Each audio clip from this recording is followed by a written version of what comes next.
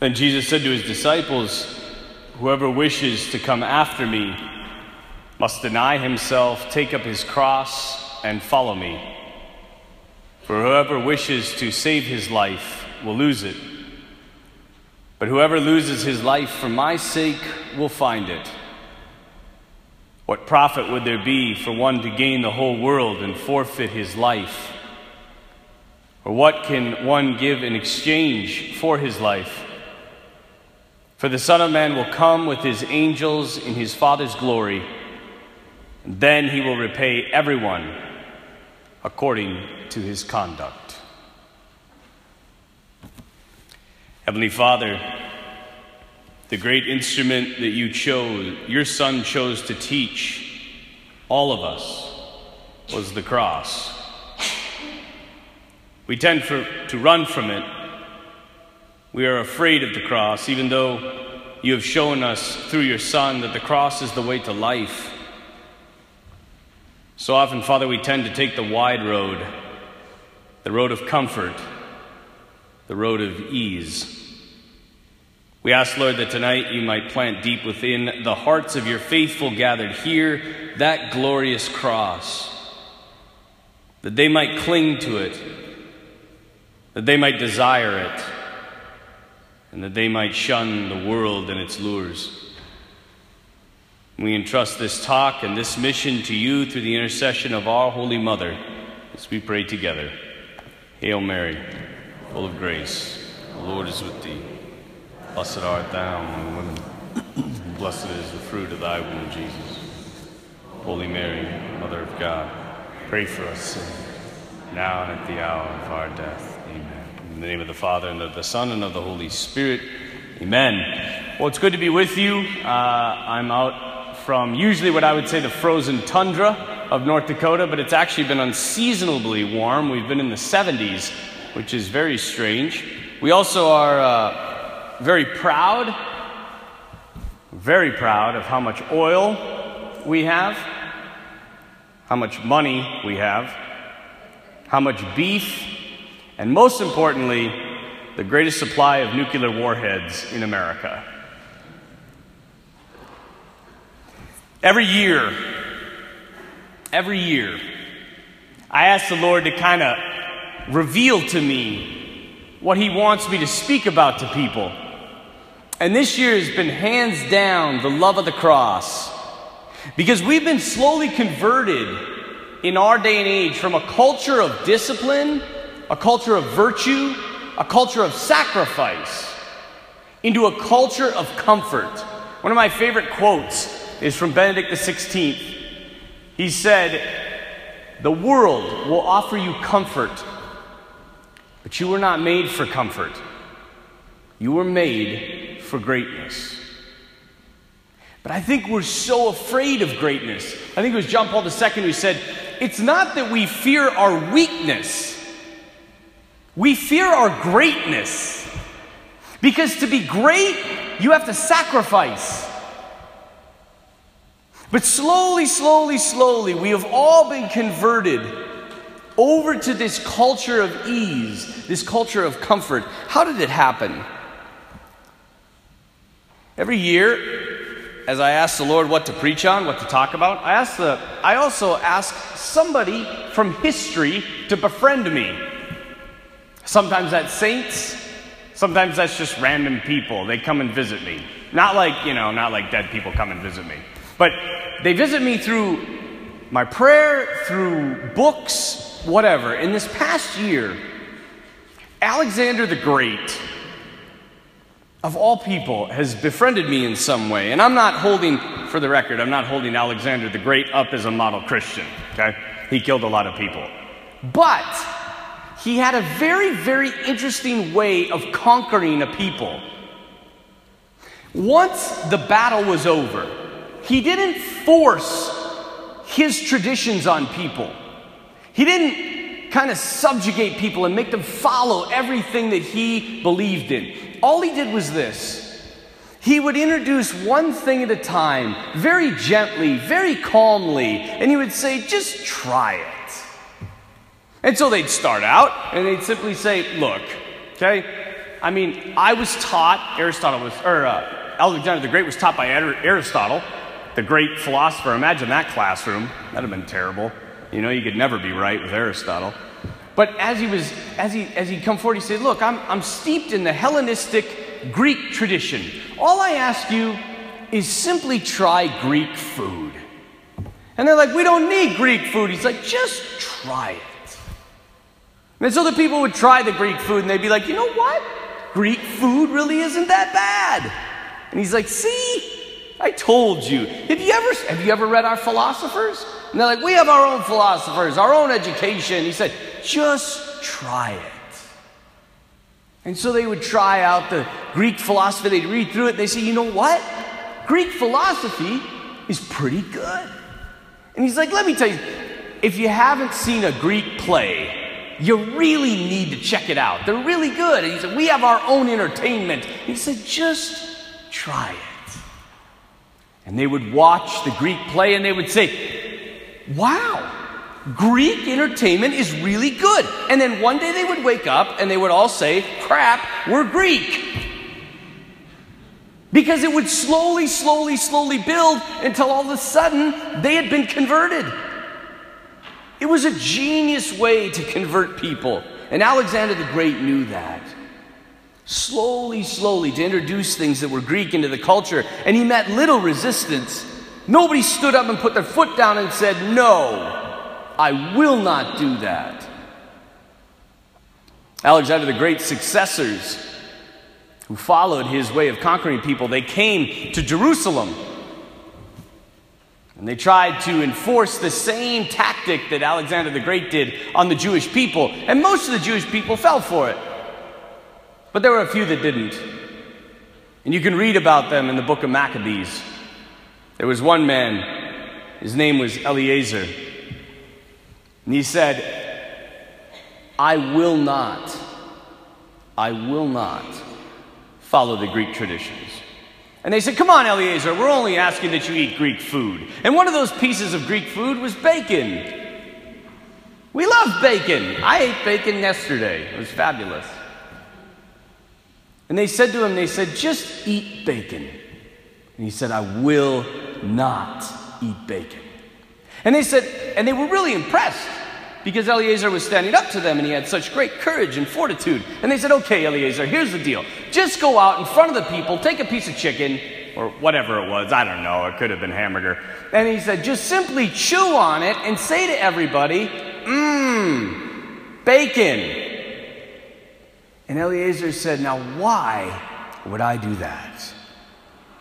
And bring down such scandal on my gray head and give such a poor example to the young people. And they put him to death. Just because he wouldn't eat bacon. Notice how this, just come on, try it. Oh, what's the big deal? Hey, just try this, try that. All of a sudden when somebody stands up and they say no, then it's not just a gentle little way of converting the culture. Then it becomes a totalitarian regime. You want to be Jewish? Then you will die.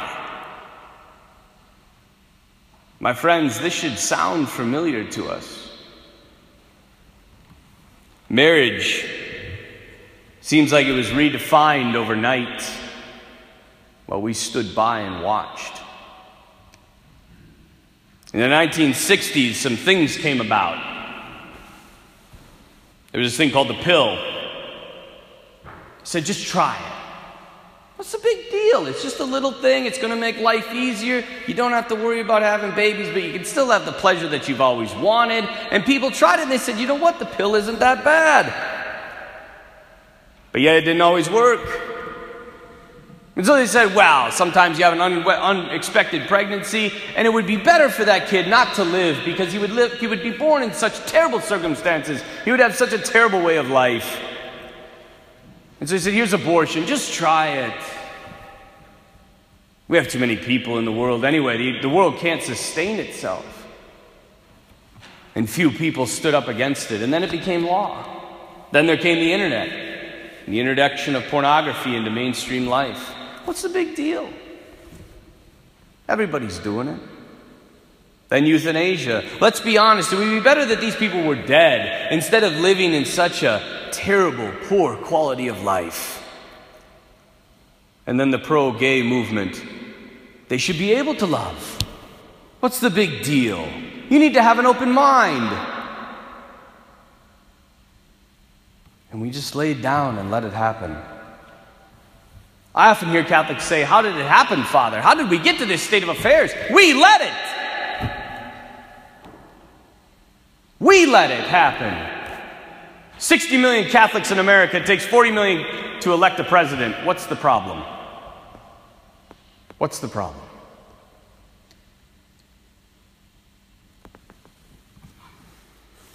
Eliezer was a great gift to the world. But what gave him that kind of strength? What gave him the kind of strength that he would lay down his life just to not eat a piece of pork? It's what we call virtue, sacrifice. The desire to pervert death rather than to give up one's belief. He would rather die than leave his God. Nothing was more important to him. Can we say that? That we would rather die than give up our beliefs. I once heard someone say this: we lose ourselves when we compromise the very ideals we fight to defend. And we honor those ideals by upholding them, not when it is easy, but when it is most difficult. You know who said that? President Barack Obama. So the question is tonight, and for the rest of your life, what are you going to do? Will you give in to the culture slowly, each day? Or will you desire to live the life of a saint?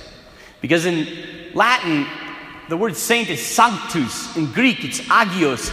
It means to be holy, to be set apart. It's to be different.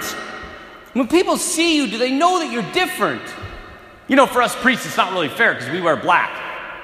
People just know we're different.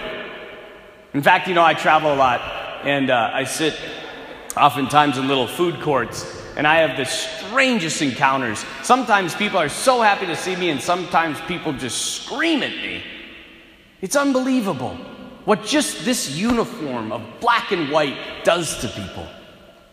But do they know that you are different? Do people say, "Man, Joe, he's different. He's not like everyone else"? Maybe a better way to put it, the way the Bible puts it, is who will you serve? Will you serve God or mammon? Do you know what mammon is? It's your turn. You can just raise your hand if you want. I'll call on you. It's just kind of like school. I taught high school and college, so anytime. Mammon. This could be a long night. I feel like everybody's turning and looking at the sisters. That's not really fair. What's mammon? Raise your hand. You're not playing by the rules. Money? Close?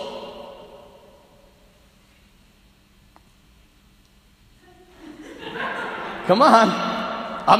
There you go. What's that? Greed? Close? Give me one more. Way in the back. Guys, shout it out. Bread? Is that what you say? Nope. M-A-M-M-O-N. Mammon. That didn't help, huh? Mammon is worldly ideologies, worldly things, worldly allurements. Will you serve the world and your ego, or will you serve God? That's the question. But I think this, so we have to ask the question, because I would suggest that the devil is working the same way that Alexander the Great did. He's just slowly introducing his mammon into the world. So what is it? Some people would say, there's a lot of answers, as we've heard: greed, power, pleasure, those kinds of things. But mammon, I think, is most properly described in the book of Jeremiah, chapter 17. Listen to this. The prophet says, Cursed be the man that places his trust in human beings, who seeks his strength in himself, whose heart turns away from the Lord. And then the prophet says, conversely, blessed or happy is the one who trusts in the Lord, whose hope is in the Lord alone. I think Jeremiah is saying that the devil's mammon that is slowly getting put into the culture more and more every day is to get us to focus on ourselves. You guys, I don't think that the devil cares about our sin. I just think he cares about the effects of our sin. That we look to ourselves. That we take control. That we provide for ourselves and that we don't trust him. The reason I say that is because it's the original sin. You ever wonder why they call it the original sin? It's the only sin that was ever original. Everything else is a copy. What did the devil try to put into Adam and Eve's heart? Don't trust him. He's hiding something from you. He's lying.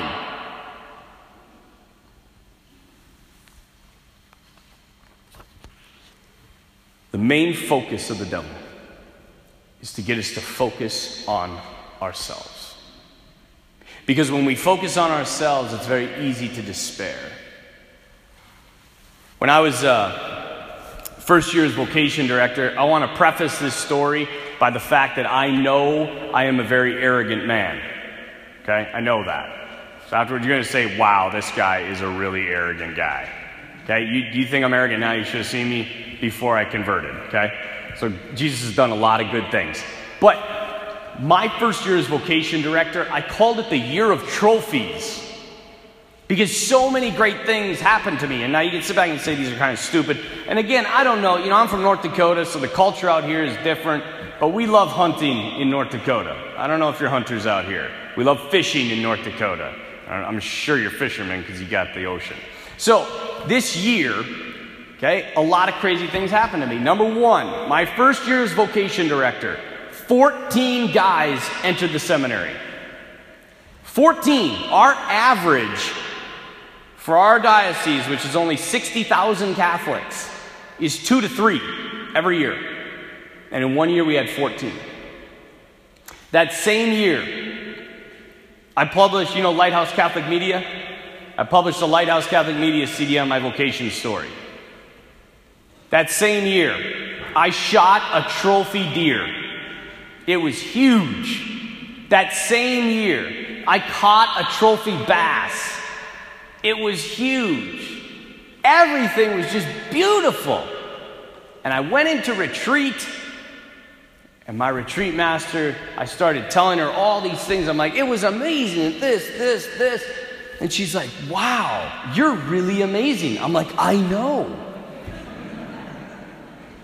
She said, you know what? You need to pray with how God sees you and with how you see you. And I thought, great, this is a great way to start retreat. So I went in, started praying about how I see me. It was the best holy hour of the year. It was amazing. I'm like, man, this is great. God is so good to me and I'm so good. And then I went into my hour and I prayed with how Jesus sees me. And it was dark. There was nothing. It was dry. Which is very disconcerting for the human being. Jesus, how do you see me? Darkness. It was terrible. And at the end of it, I'm like, well, whatever. I went back to my room. I sat down. And all of a sudden, I heard something very clear in my heart. It was, go shoot hoops. There was a little gymnasium where we were with some basketball hoops. Go shoot hoops. And I'm like, I'm not going to go shoot hoops. It's 9 o'clock at night. That's ridiculous. So I grabbed the book. Whenever God tries to talk to me, I try to distract myself. So I was reading my book. And I heard again, go shoot hoops. So I don't want to. I'm tired. I'm getting ready for bed. Third time. God always speaks to me in threes. I think it's usually the Holy Spirit, then it's Jesus, and then it's the Father. And the Father said, go now. And the fear of God came into my heart. And I put on, this is the best part. I only had my black dress shoes black dress socks, a dirty white t-shirt, and a pair of like shorts that were too small.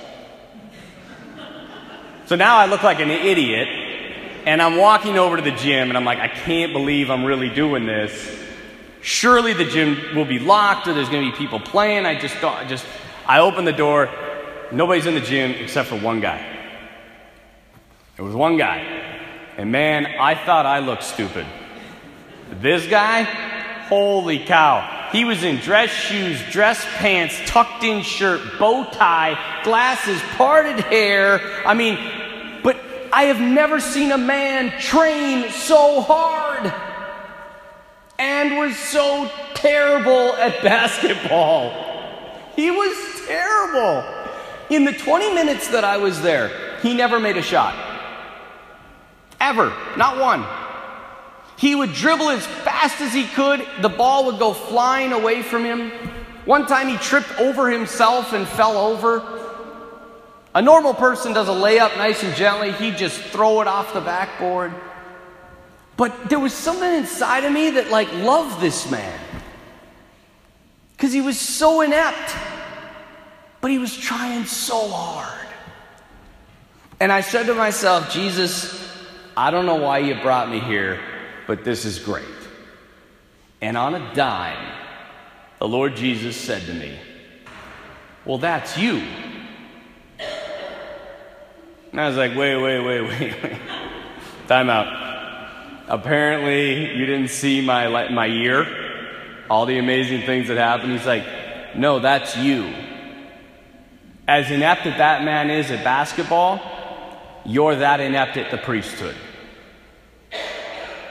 But he said this, but I love that you try so hard. I love that about you. But when you try so hard, you get too focused on yourself. And when the Lord gets me in line, brings me online, we're one-on-one, then he could start talking to me. And I was like, yeah, I suppose. And he's like, yeah, let's just go through this little litany of trophies. I'm like, okay. He's like, those seminarians, all 14 of them, how hard did you work for them? I'm like, they just kind of called me. He's like, good, yeah, that was my work. And he said, and about that trophy deer, do you even know how to hunt? I'm like, no. My buddy and I hunt in a minivan. I don't know if you know anything about hunting, but you're supposed to hunt in a pickup truck. We hunt in a minivan. The fish, I was, sitting, talking. I had my pole stuck in the boat, and it just started going crazy. It was all him. And somehow I got it all on me. And that's the danger. The danger is self-focus. Don't ever forget that. It happened in the beginning with Adam and Eve. It happens with us every day in, day out. God is saying if you want to be safe, if you want to be loved, if you want joy, then forget about yourself. He said it in the reading for tonight. Forget about yourself. Pick up your cross daily and follow me. If you want to save your life, lose it. Give up control and look to me, and I'll provide for you. Because you guys, I'm convinced at the end of our life, Jesus Christ will give us what we want most. He came so that we would want Him most. He showed us the way so that we would want Him most. But at the end of our life, because all of life is based on choice, He will give us what we desire most. I am convinced that the Lord Jesus stands at the person's death and He says, come to me. And if we know Him, if we've lived for Him, we will run to Him. But if we've been saying our whole life, it's about me, it's about me, it's about me, it's about me, when He stands and says, come to me, we will say, it's about me. We won't want to be with Him. C.S. Lewis says that people in hell actually want to be there, which is incredible to think about. I learned to live free when I was in seminary. There were two things that happened to me. One right before I got into seminary and while I was in seminary.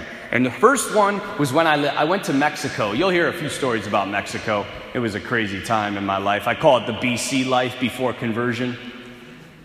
And when I was down in Mexico, again, I was a very arrogant man, and I was waiting to go to a disco. We were going to go out dancing.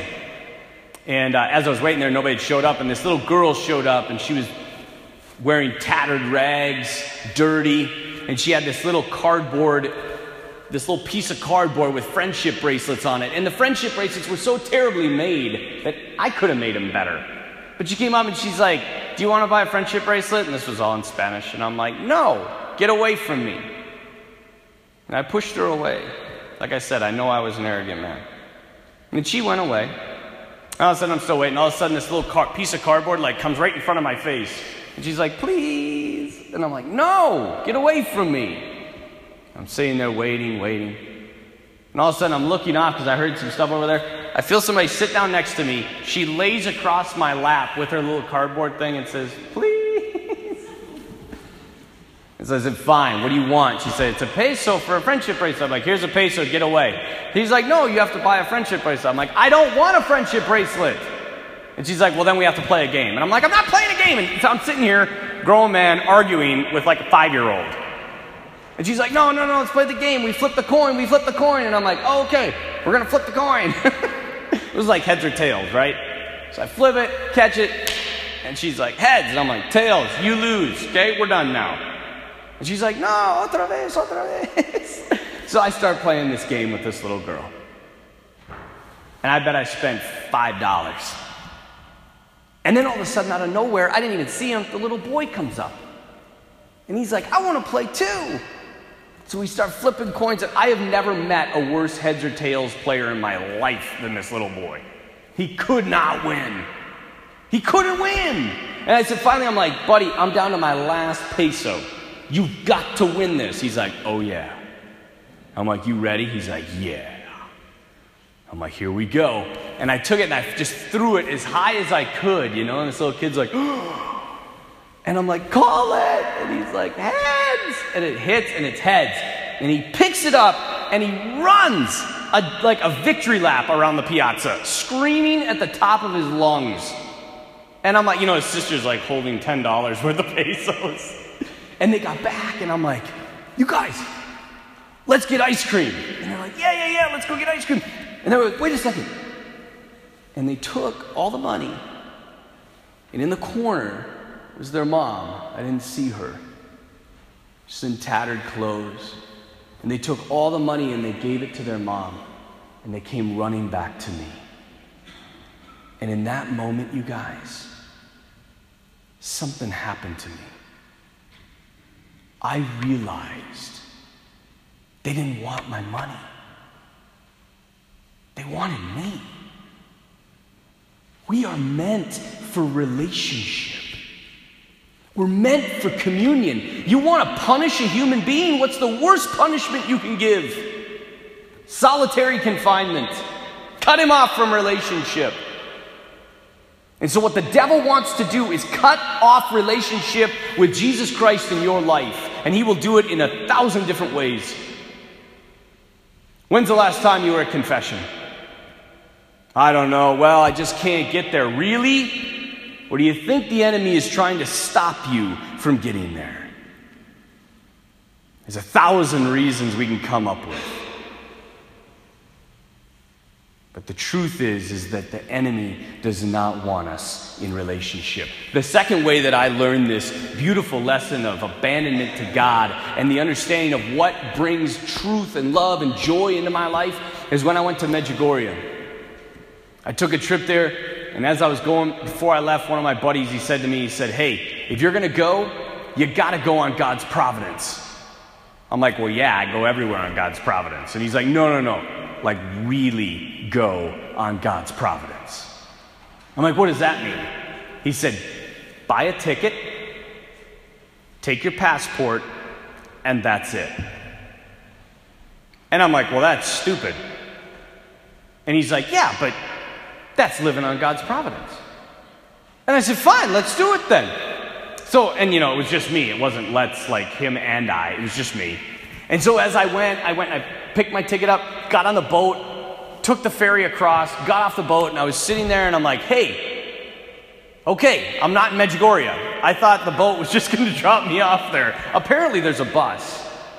And I didn't know that. So I went up to the counter and I'm like, hey, I need a ticket to get to Medjugorje. And they're like, well, it's $10. I'm like, I don't have any money. And they're like, why don't you have any money? And I'm like, well, I'm living on God's providence. And they're like, well, that's stupid. And I'm like, okay, well, can I get a ticket? She's like, not unless you have $10. So I'm like, well, this stinks. So I went out where the bus was and I walked up onto the bus and I said, does this bus go to Medjugorje? He's like, yep. I'm like, can I go? And he's like, do you have a ticket? I'm like, nope. He's like, well, you can't go then. And I'm like, oh. I was like, come on. And he's like, well, what the heck? We got a little extra room, jump on. And I was like, no way. I got to Medjugorje. I'm sitting there, I'm like, hey, okay, I'm here. Now what? I got 5 days before I return. I got no place to stay, I got no money, and I got no food. And so I went up to this little place that my buddy told me to go, and it's called Chanakalo. It's where they like rehabilitate drug dealers. Yeah, why not go there? That's that's the best place to go. And so as I get there, I walk inside. I'm like, hey, can I stay here? And they're like, no. I'm like, oh, I thought that was going to work. And as I'm sitting there, around the corner comes 2 priests I know from the United States. I'm like, what are you guys doing here? And they're like, hey, what are you doing here? I'm like, I'm on pilgrimage. Like, so are we. I'm like, great. Do you guys have any room? They're like, yeah, we got an extra bed. You want to stay with us? Done. I said, I don't have any money. And they're like, well, that's stupid. Why didn't you bring any money? I'm like, I'm living on God's providence. I ate like all the leftovers from supper, but I had a place to stay. And I got there and I got home. And I didn't spend one dime. And I realized, you guys, in that moment of my life, I was the freest maybe I've ever been. No attachment. Living on God's providence. I learned to live freely. I found that pearl of great price. The question is, where do you place your trust? Is it in yourself? Is it that I have to take control? Or do you place it in God? And I think the vast majority of people, if I said, where do you place your trust? You'd say, well, I place it in God. I just read an article that said 95% of Americans believe in God. And that's encouraging. Because you'd think from the media that everybody's atheist. 95% of people believe in God. But my question is this. If you check the yes box on I believe in God, my question would then be, how does it affect you? How does your belief in God affect you? Does it radically change everything? Or is it something that's just sort of there? Does it pervade your whole life? Or is it just something on the side? Are you really all in? Or are you just saying, I'm all in?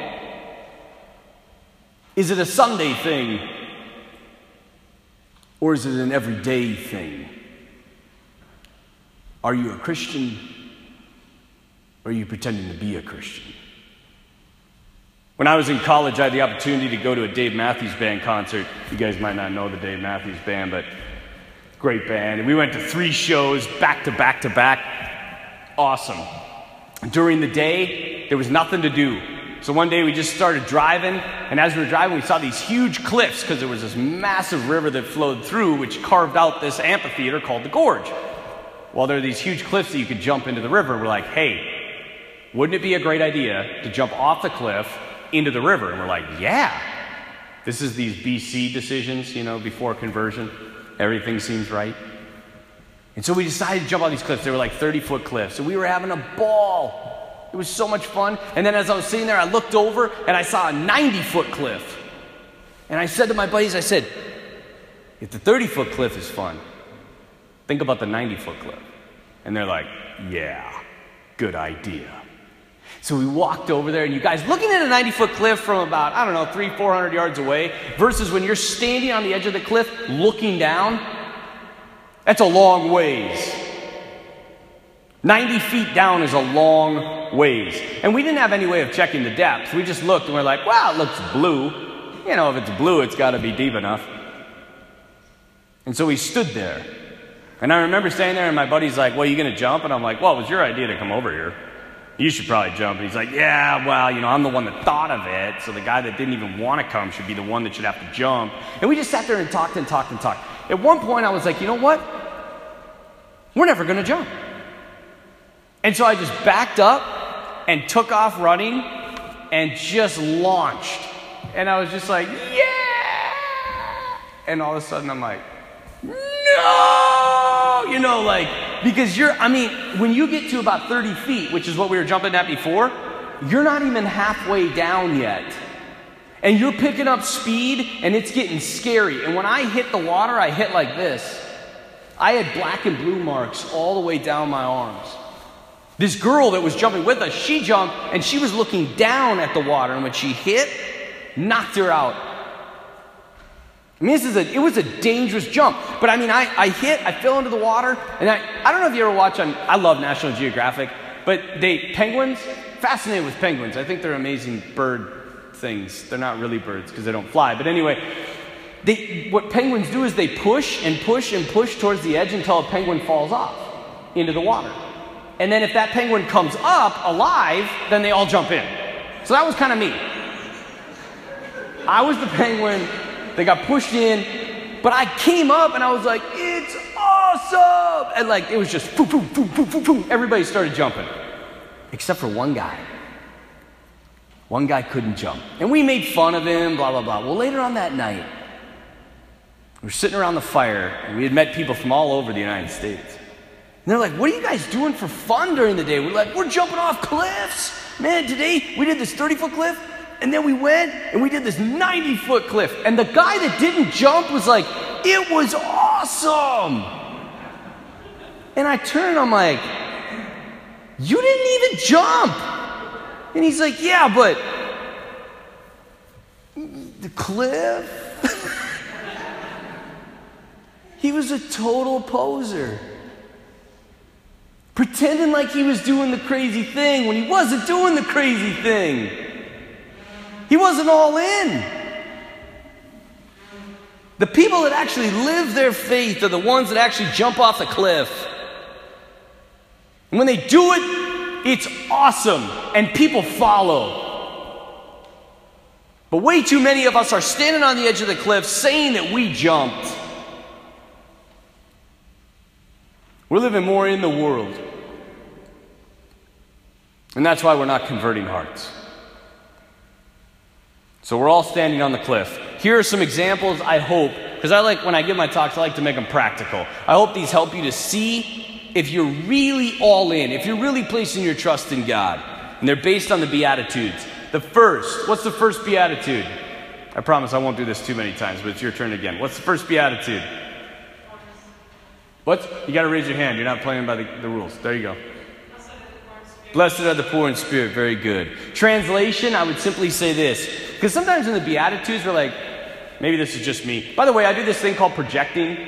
So like whatever I'm going through, I just assume you're going through. So that might not be true. But when I read the Beatitudes, sometimes I'm like, what's he talking about?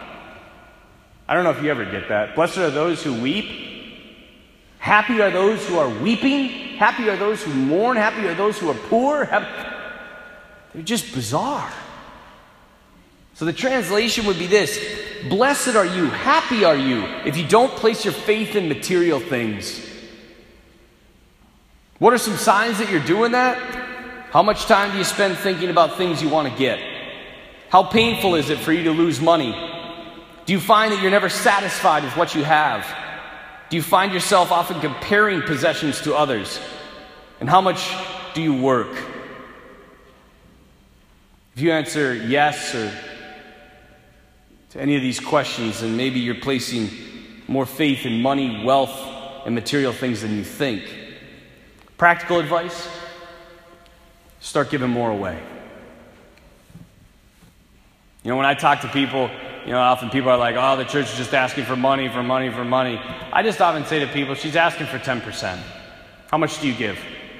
And the reason I ask that of people, because my first year of priesthood, I said, I'm giving 10%. Because if I don't give 10%, I can't get up at the pulpit and tell people to give 10%. So my first year, I did all my taxes, everything. Surely I gave away 10%. You know how much I gave away? 6%. So I set up a whole other checking account. Every time I get paid, 10% of my check goes into that checking account, and that's how I know I'm giving 10%. And remember, even if you're giving 10%, 10% is the minimum. Drives me nuts in high school. I taught high school for 6 years. I get so sick of my students. They would be like, Father, if I do this, is it a sin? Like, one day I wanted a kid to be like, Father, I helped this old lady, and like, I carried 4 bags. Is that a virtue? Or, nobody ever asks that. Everybody's always asking how much they can get away with and still get into heaven. I hear this sometimes when I go over for dinner parties. People are like, yeah, Father, I'm just shooting for purgatory.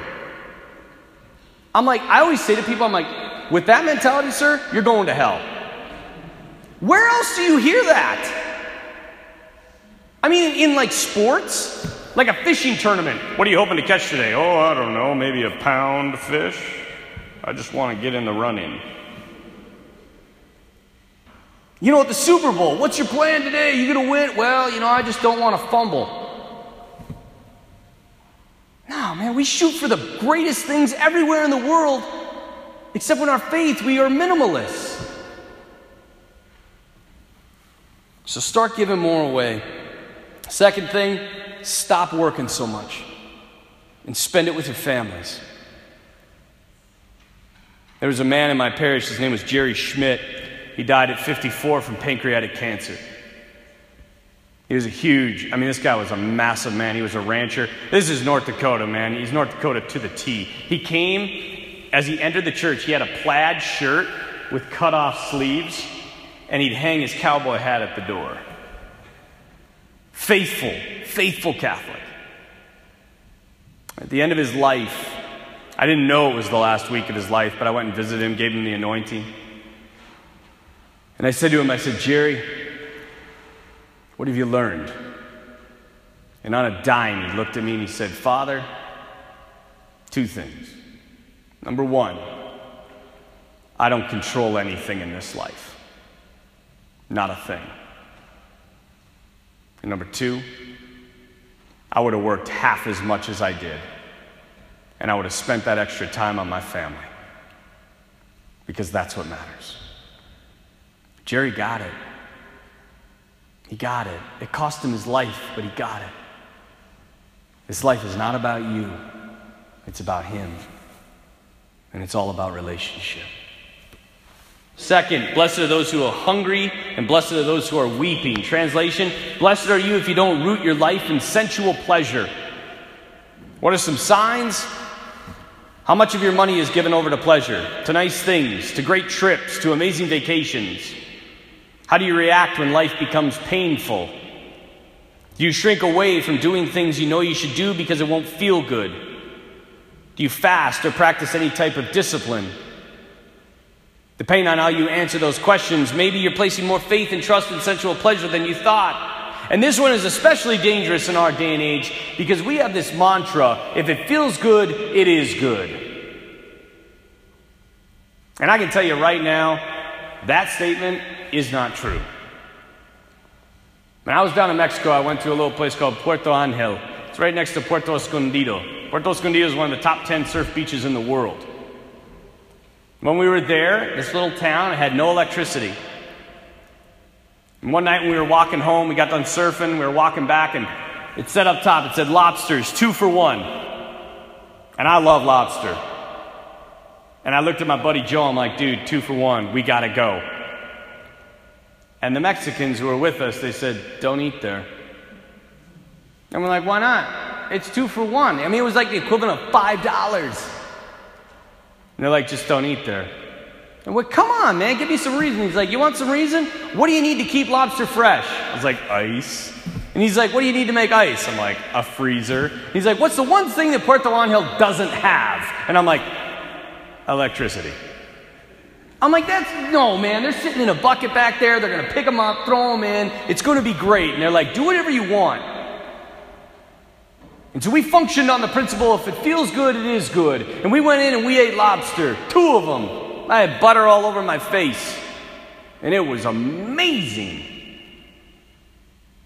Now I looked a lot better back then. I had a little longer hair. I was drinking my Corona, Pacific wind blowing through my hair. And I walked home. See, Father Jay is wrong. I'm better looking than he is. And as I walked home, we got back and the Mexicans came back and they were like, so how was lobster? Like, great. You guys totally missed it. Like, well, I guess we were wrong. Went to bed because it was dark. There's no electricity. I woke up at about 2 or 3 in the morning. And my sheets were soaking wet. I must have been running 105, 104 degree fever. And I stood up on the edge of the bed. I sat up. And in a second, everything in my internal organs locked to where I couldn't breathe. I thought I was dying.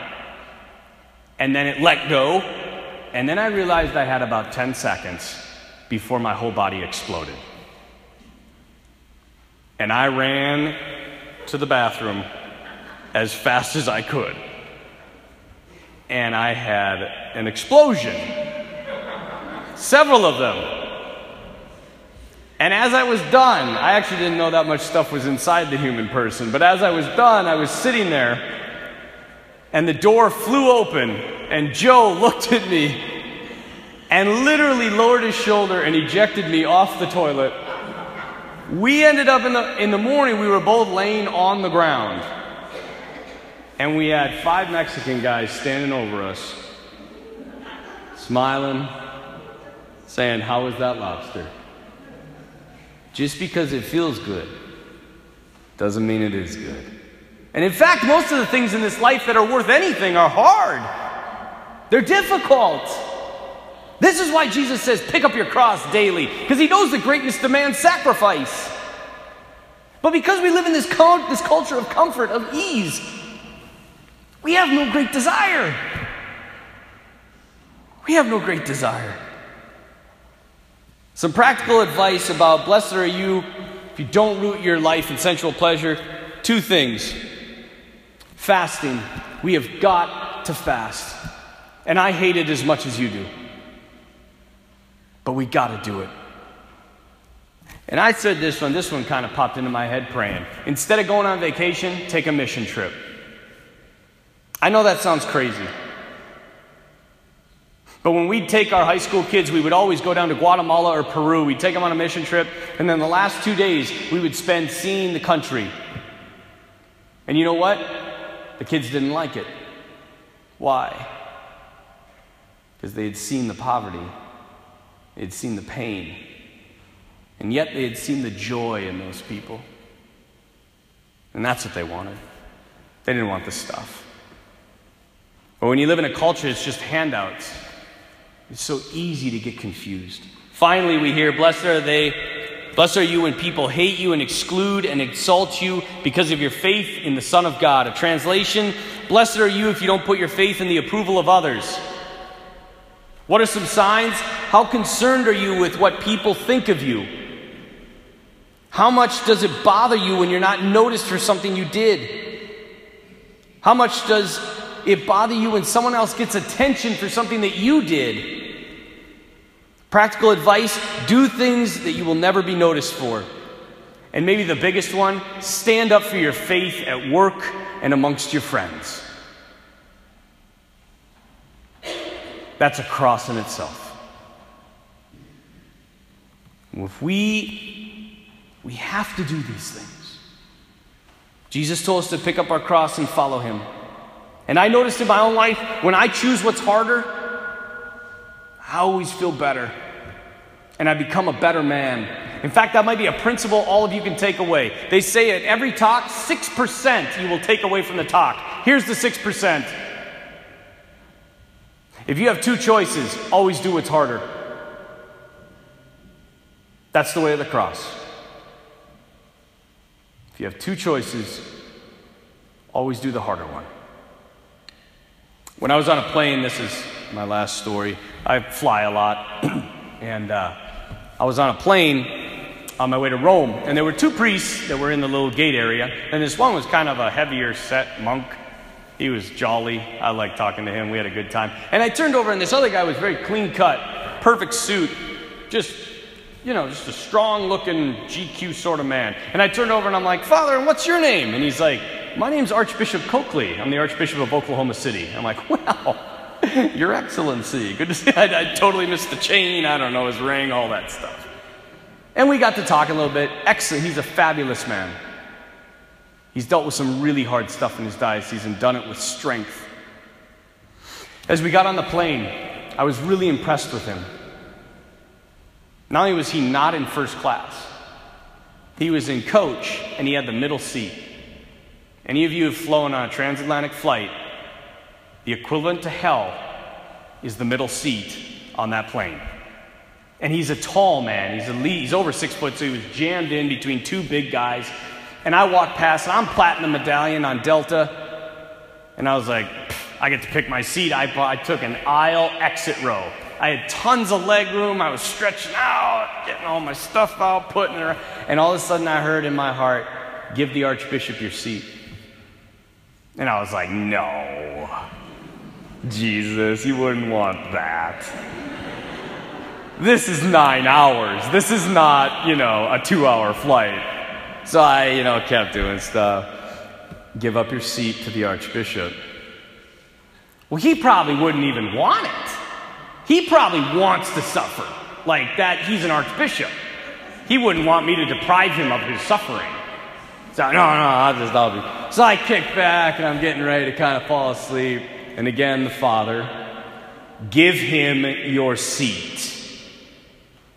So I got up, and I walked up, and I said, "Your Excellency, I just saw you're kind of crunched. I have a seat back here, exit row, tons of leg room. Do you want to switch?" And he looks at me and he said, "That'd be great." And I'm like, dang it! I thought for sure he was going to say no. And so I begrudgingly grabbed all my stuff and threw it on that seat and sat there just mad. I'm like, I love Jesus. The reason I'm telling you this is because it's not easy to live the way of the cross. It's not. It's hard.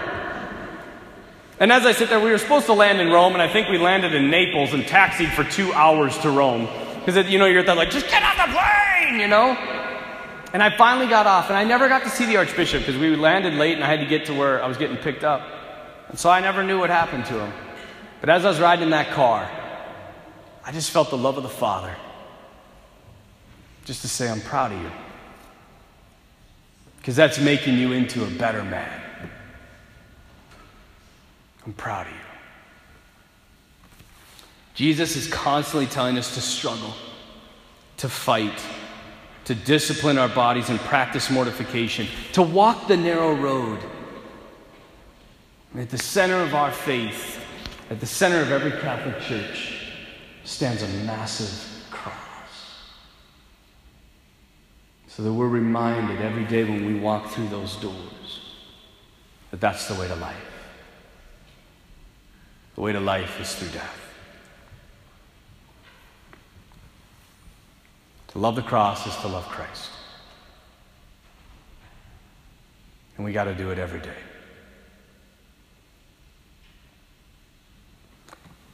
To close, I once read this quote from Thomas à Kempis, the great spiritual writer who wrote The Imitation of Christ. He said, Jesus has always had many who love his heavenly kingdom, but few who bear his cross. He has many who desire consolation, but few who care for trial. He finds many to share his table, but few who will partake of his fasting. All desire to be happy with him. Few wish to suffer anything for him. Many follow him to the breaking of the bread, but few to the drinking of the chalice of his passion. Many revere his miracles. Few approach the shame of his cross. Many love him as long as they encounter no hardship. Many praise and bless him as long as they receive some comfort from him. But if Jesus hides himself and leaves them for a while, they either fall into complaints or into desolation. Those, on the contrary, who love him for his sake and not for any comfort of their own, bless him in all trial and anguish of heart, as well as in the bliss of consolation. Even if he should never give them consolation, they would continue to praise him and wish always to give him thanks. What power there is in pure love for Jesus. Love that is free from all self-interest, from all self-love. Everything great in this life is a matter of choice. And it's all about choosing what is more difficult and doing it all the time, every day. Because if we don't, we will leave him. To love the cross will always bring joy, but to not love the cross will eventually bring pain. It's the great contradiction of the world, and it's the only way to life. As the devil uses Alexander the Great's technique to influence so many hearts, may we use the cross to win them back. Heavenly Father, we are grateful for this time, and we're grateful for the gift of the cross. We ask that day in and day out we may choose it, that we might seek to lose our life so that you may gain it. We beg for the grace to be free of self-control and to live for others. We desire the cross, Father. Give us the grace to accept it. And may Almighty God bless you, the Father, and the Son, and the Holy Spirit. Amen.